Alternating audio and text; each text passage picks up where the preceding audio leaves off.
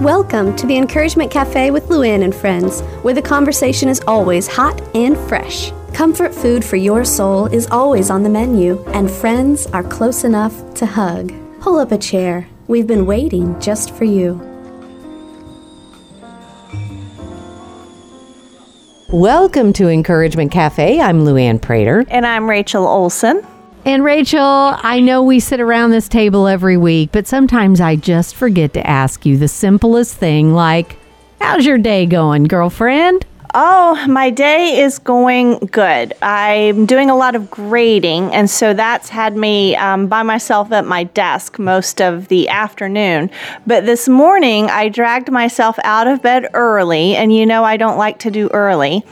And it was freezing cold. It was 36 degrees, but I dragged myself out of bed and put myself into a 36-degree car to drive to the recreation center at the university because I promised another faculty member and a student that I would work out with them. So had it just been me, I'd have totally rolled over, wrapped up in blankets. But because I had made a commitment to meet up with some other folks, I got myself out into the gym and I enjoyed it. I mean, it was kind of fun to start my day seeing some friends and laughing, although the pull-ups, they were not fun. You know, I love that you bring this up because I think in our world today, we have more and more opportunities to be alone, and we think we're just fine with that. Like there are more times that we can isolate ourselves from other things and other people. My husband is a prime example of this. He's retired now. And he loves our place. He loves to be out working in the yard, and he can go for days without seeing anyone but me. And he doesn't even realize that he's doing it. He'll say, "Oh my goodness, it's been 5 days since I've been off campus." That's what he calls our house, campus. And I'll say, you know, your truck is not going to start if you don't start it up once in a while and get out of the house. And he says, you know, I don't even realize because I have everything I need right here. I can stay connected to the kids through texting and through the phone. And I really don't need all that much face-to-face time. And boy, I think that our world is getting more and more like that, not just my husband. Well, perhaps. Now, I don't know. I don't remember whether he's an introvert or an extrovert. Introverts definitely, they can definitely go days and be fine. Where an extrovert, we start to climb the walls a little bit and like, somebody come talk to me. Better yet, somebody come listen to me. Listen to me talk. But, I just was, just this morning, in fact, when I was with my fellow faculty member I was working out with, she is a single mom, and she was talking about what it's like in the dating scene to be when you're in your 30s or 40s and you're trying to date, and yet you don't want to use an app for that. and so they were saying that, you know, it's become, people don't want to meet face to face and talk and get to know one another. They want to do that over texting or an app, and how, you know, she was saying that sometimes somebody's personality when you're texting with them is one thing, and then when you actually sit down in a room together face to face, it's like, who is this person? Like, they have an entirely different personality when they're alone versus talking to you versus when they're in front of you talking to you. And I thought that was fascinating. It is fascinating because there are a lot of things that togetherness brings, and it brings out. You know, it brings out in others that ability to see the eye contact, to see the gestures, to see either the rolling eyes or the body movements and all of those things. But it also gives us an opportunity to really know when someone's leaning in and truly listening, because I know that you and I have both experienced this before. You're in the middle of a text, and you can tell that the person you're texting with is texting 10 other people at the same time they're texting you. Because they will accidentally text you something that makes no sense at all, and they realize they've texted the wrong person. And so you know that they're not leaning in and listening to the conversation that they're in with you. But when you're together, you can't help but actually carry on a conversation. You know, I went through, what drive-through was I at? Might have been Chick-fil-A, probably Chick-fil-A. I went through a drive-through not too long ago, and they gave me, maybe I did order a kid's meal. Lord, where's my memory going?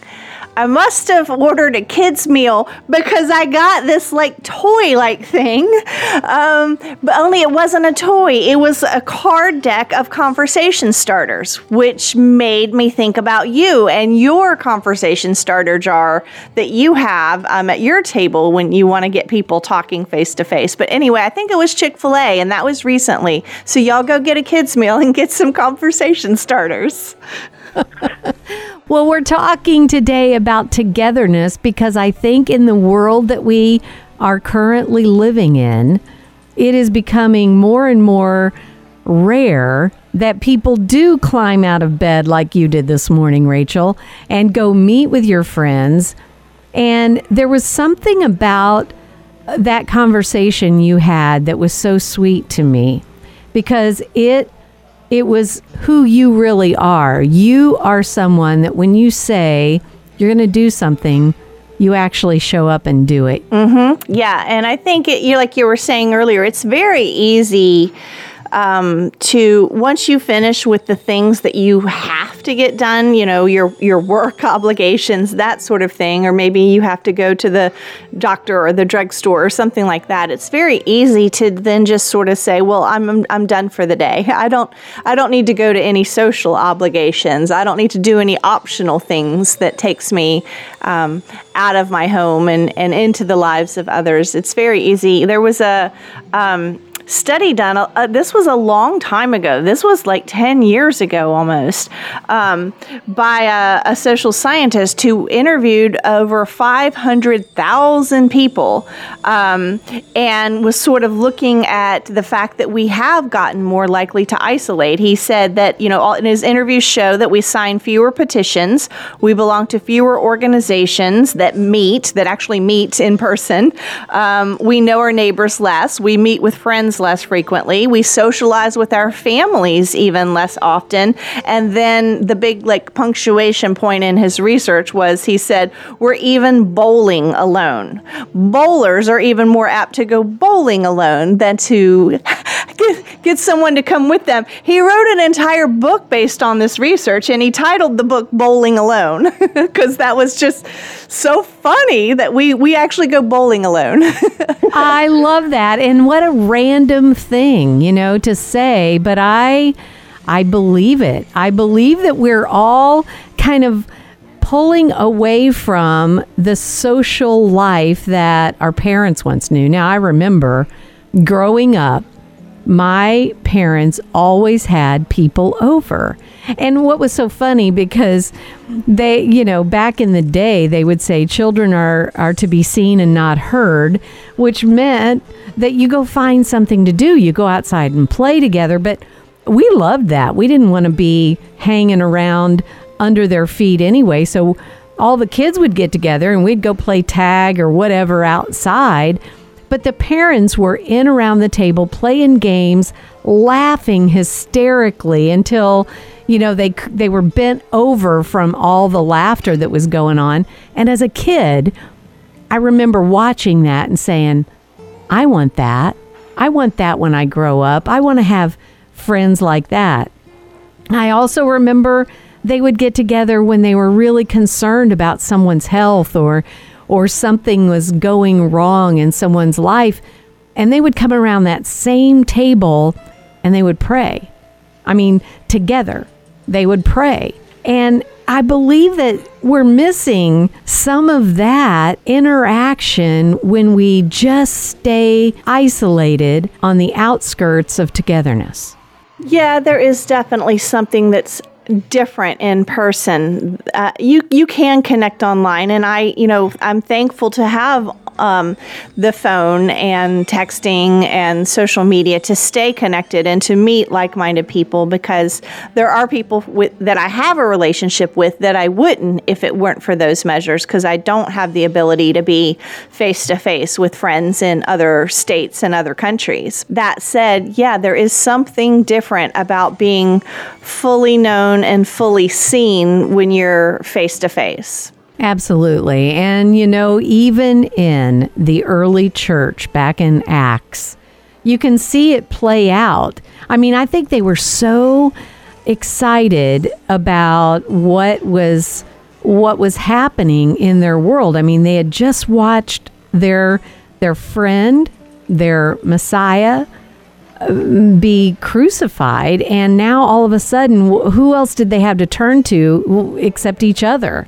And so all the believers, it says in the second chapter of Acts, all the believers were together, and they had everything in common, and every day they continued to meet together in the temple courts. They broke bread together in their homes, they ate together, and they were glad. They had sincere hearts. Now, I know that sometimes when I think about, I've got to have, some folks over, I start stressing out over the dust bunnies that may be accumulated in the corner since the last time I had somebody over. And I think of this Acts church, how they came together, and I don't think they were worried about that, Rachel. I think togetherness is something that when you do it often, it's kind of like other things in your life. You want to do it more. Yes. Well, to me, the best way to get my whole house clean is to invite people over. That is a surefire way to get my whole house clean. Sometimes it's the only way to get my whole house clean. But then every time I do that and have people over, I always think to myself, this was so nice. I should do this more often. Look, my house is so clean. If I just had people over every week, my house would stay clean and my life would be better. Well, you know what? I believe there's truth in that. Dwight and I know that our home was given to us by God. We just believe that with everything in us. And so we turn around and we offer it back to the church and the ministers, friends and family. Well, at holiday time, we have a lot of gatherings, and we're always open to say, hey, if you want to get together, come on. Well, my husband, we just had 3 get-togethers at our house in about 8 days. We had 3. But what happens is your house doesn't have a chance to get messy because you are constantly just picking it up immediately and you're ready to go. And so he came home, he goes to the senior center, and he came home and he said, hey, I invited all the senior center people to come over next Tuesday night so we can all get together. And I said, great. But, I had to look around the house and go, okay, we weren't expecting that. So we kind of let it get a little out of control, but we got it. We started back in, and before long it was all back in place. And now I get an opportunity to meet people and have some one-on-one time with them that I didn't have before. And I'm looking forward to it. Togetherness. Why is it fading? Nobody really has a definite answer for that. There are people who say, whatever internet technology, our phones, our social media is eroding that. There are also scholars that will point out people were saying that in the 1920s and the 1930s about radio, that people were staying home to listen to the radio shows and not getting out as much anymore. I think part of it is that we don't have as much shared experience. So when I was growing up, there were like 3 television channels. So you could be pretty sure that, when you went out into your day, you would bump into somebody who watched the same show you watched last night, and you could talk about it at work or whatnot. Today, we have such dispersed interests and talents in the things that we watch and the things that we read. I think we've lost a little bit of that common glue of things to talk about besides the weather or politics, which will, torpedo any conversation. Well, I think that is so true, because I can remember back in my early work days working at a television station, and we had Dallas on our network, and we had Who Shot JR t-shirts, and you better believe every time we wore one of those, everybody was talking about it. You'd walk through the grocery store, you'd walk through the mall, and everybody was like, I know who did it. I know who did it. Everybody was watching that show. And now I understand that that's not the way it is. We don't have that happening anymore because we have so many things to choose from. I've heard of things that people are involved in that I've never even heard of before. And so you do feel kind of like not just a fifth wheel, but maybe a 28th wheel. You just don't feel like I'm even in the same hemisphere. Right. And the upside of that is you can connect to a whole community of people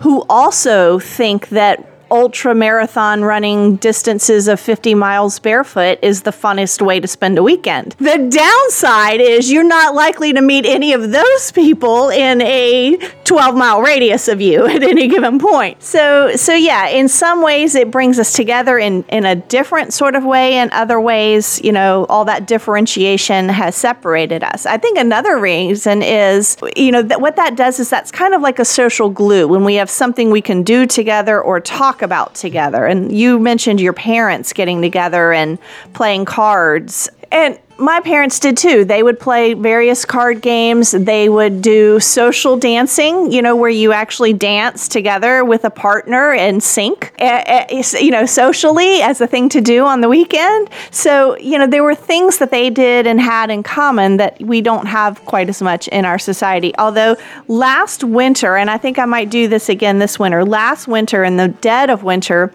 my friend and I signed up for some salsa dancing lessons. And I needed some exercise and I needed something fun in the dreary parts of the winter. And so we signed up for a month of salsa dancing, and I sort of drug her along. And we were amazed. It was kind of awkward at first because I'm not accustomed to dancing with complete strangers. And in this class, you would have to switch partners like every 5 minutes. So you would dance with every single person in the class multiple times. In a class period. And so it was kind of awkward to stand, like face to face with a complete stranger and place your hands on their hands and do these coordinated movements. But once I got over that initial awkwardness, it was absolutely delightful. And we discovered there was this whole sort of subculture of people who come together and dance. And we went to an event where they all gathered and the music, salsa style music plays, and I watched them dance.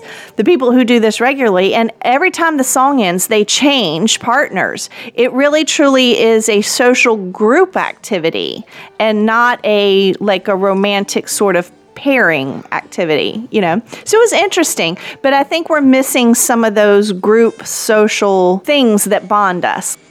Well, I have one that I know my parents absolutely used as their glue that held them together. And I do this, you do this, but a lot of people are getting away from it. And that's choosing to go to church with your family. Because that is not just because we're going to connect with the body of Christ and have these wonderful messages that God is going to deliver to us that day, but it's also a way to find people that have that commonality of Jesus Christ in their life. I mean, we are just like the Acts Church, only so many times. And I'm on the radio 5 days a week and then on the weekends with Encouragement Cafe. And when I go to these concerts and things, it breaks my heart when I hear some of our listeners say, well, I don't go to church anymore because it's full of hypocrites and I can just get everything I need from TV, or I can get it from your station. And I'll hug them and I'll love on them and I'll say, no, you can't, because you can't get this every day. And yes, the church is full of people. And as long as it's full of people, there are always going to be problems. But aren't we called to be together and to love one another through those problems and to hold one another in prayer? And that's one togetherness piece that we could do. You know, it reminds me of Ecclesiastes chapter 4, where it says in verse 9 and 10 that two are better than one because they have a good reward for their toil, for their work. And if they fall, one will lift the other up. But woe to him who's alone when he falls and doesn't have someone there to lift him up. So, and it goes on to say, you know, better to have two people because you can keep each other warm when it's cold, and better to have two people. If an enemy attacks, you can stand back to back and you know, fight off the enemy, and all of this sort of stuff is talking about in Ecclesiastes 4. But, you know, you're hugging that person's neck and saying, you can't get this from a podcast. You can't get this hug from a podcast. If you fall, you know, that television show cannot reach out and pick you up. So I think there's definitely something to be said and something to be lost if we're avoiding interpersonal interaction. Absolutely. And we even had a devotion about that recently that Quinn Kelly wrote, and she said, I choose church with my kids. And it was really interesting because she says, I choose church with my kids not because it feels like the easy thing to do or the thing I want to do when I'm trying to curl my hair with constant interruptions from sons asking about where to find a toothbrush, or because it's fun to choose an outfit with someone pulling on my leg after finding 3 of my dresses feel a bit too tight. Because truthfully, it's just not very much fun. And so she goes into all the details of why we all make excuses not to get up and go to church. But then she says, nope, that's not why I choose to go to church with my kids. I choose to go because I know it's a lifelong investment. Actually, it's even more than that. It's an eternal one that's worth every single struggle to get them out the door. I want to focus on that. Our togetherness is a lifelong investment, whether it's in church or it's in your neighborhood or it's with your girlfriends over coffee or it's bringing people together to play games in your house. It's a lifelong investment. And it says to those people that you're bringing into your home, or that you're making the effort to get out of bed and go to that Bible study, or you're getting out of bed and going to that breakfast, to be together with other people. It is that lifelong investment that says you are worth it. And I care more about my relationship with you than I do another 10 minutes of sleep. I would sleep another 30 minutes if I rolled over. But I didn't. I got up this morning. You know, it makes me think, was it last weekend? I came home and there was, checked the mail, and there was a little card and a little sort of a Christmassy looking baggie with some candy in it, sort of stapled to the card. And I opened it up and it was from one of my neighbors. She lives on the front side of our neighborhood. There are several of us that live in this neighborhood that do know each other from church circles. So I don't know whether she put one in everybody's mailbox in the neighborhood or if she just put them in the mailboxes of people that she knew. But anyway, Kimberly had put this nice Merry Christmas sort of a card and a little bit of candy in our mailbox. And I just thought that was such a delightful thing. So I reached out to her and I sang her the Mr. Rogers song, that it was a beautiful day in the neighborhood and I've always wanted to have a neighbor just like you. It was so sweet. You know, those sorts of thoughtful things are such a surprise in today's disconnected world. I think we need to reach out and connect. And I think it would make our day and everybody else's day that we try to connect with. Well, absolutely. So here's the thing to try to do this week. We're going to give you an action step. And it is when you feel like pulling back and you're struggling with being with other people, I want you to just stop and say a prayer and say, Lord, help me to understand my role in the togetherness piece that I'm about to grab onto. And then go do it. And may the God of hope give you the courage to encourage others. We'll see you back here next week. Thanks for joining us today at Encouragement Cafe with Luann and friends, where women gather, friends laugh, and hearts mend. Let's continue our conversation. Hop online when you get a chance to sit down and breathe at encouragementcafe.com. Remember, this is God's ministry, so we ask for your prayers as we reach out to women in Jesus' name. We'll see you back here next week where we fill you up one cup at a time.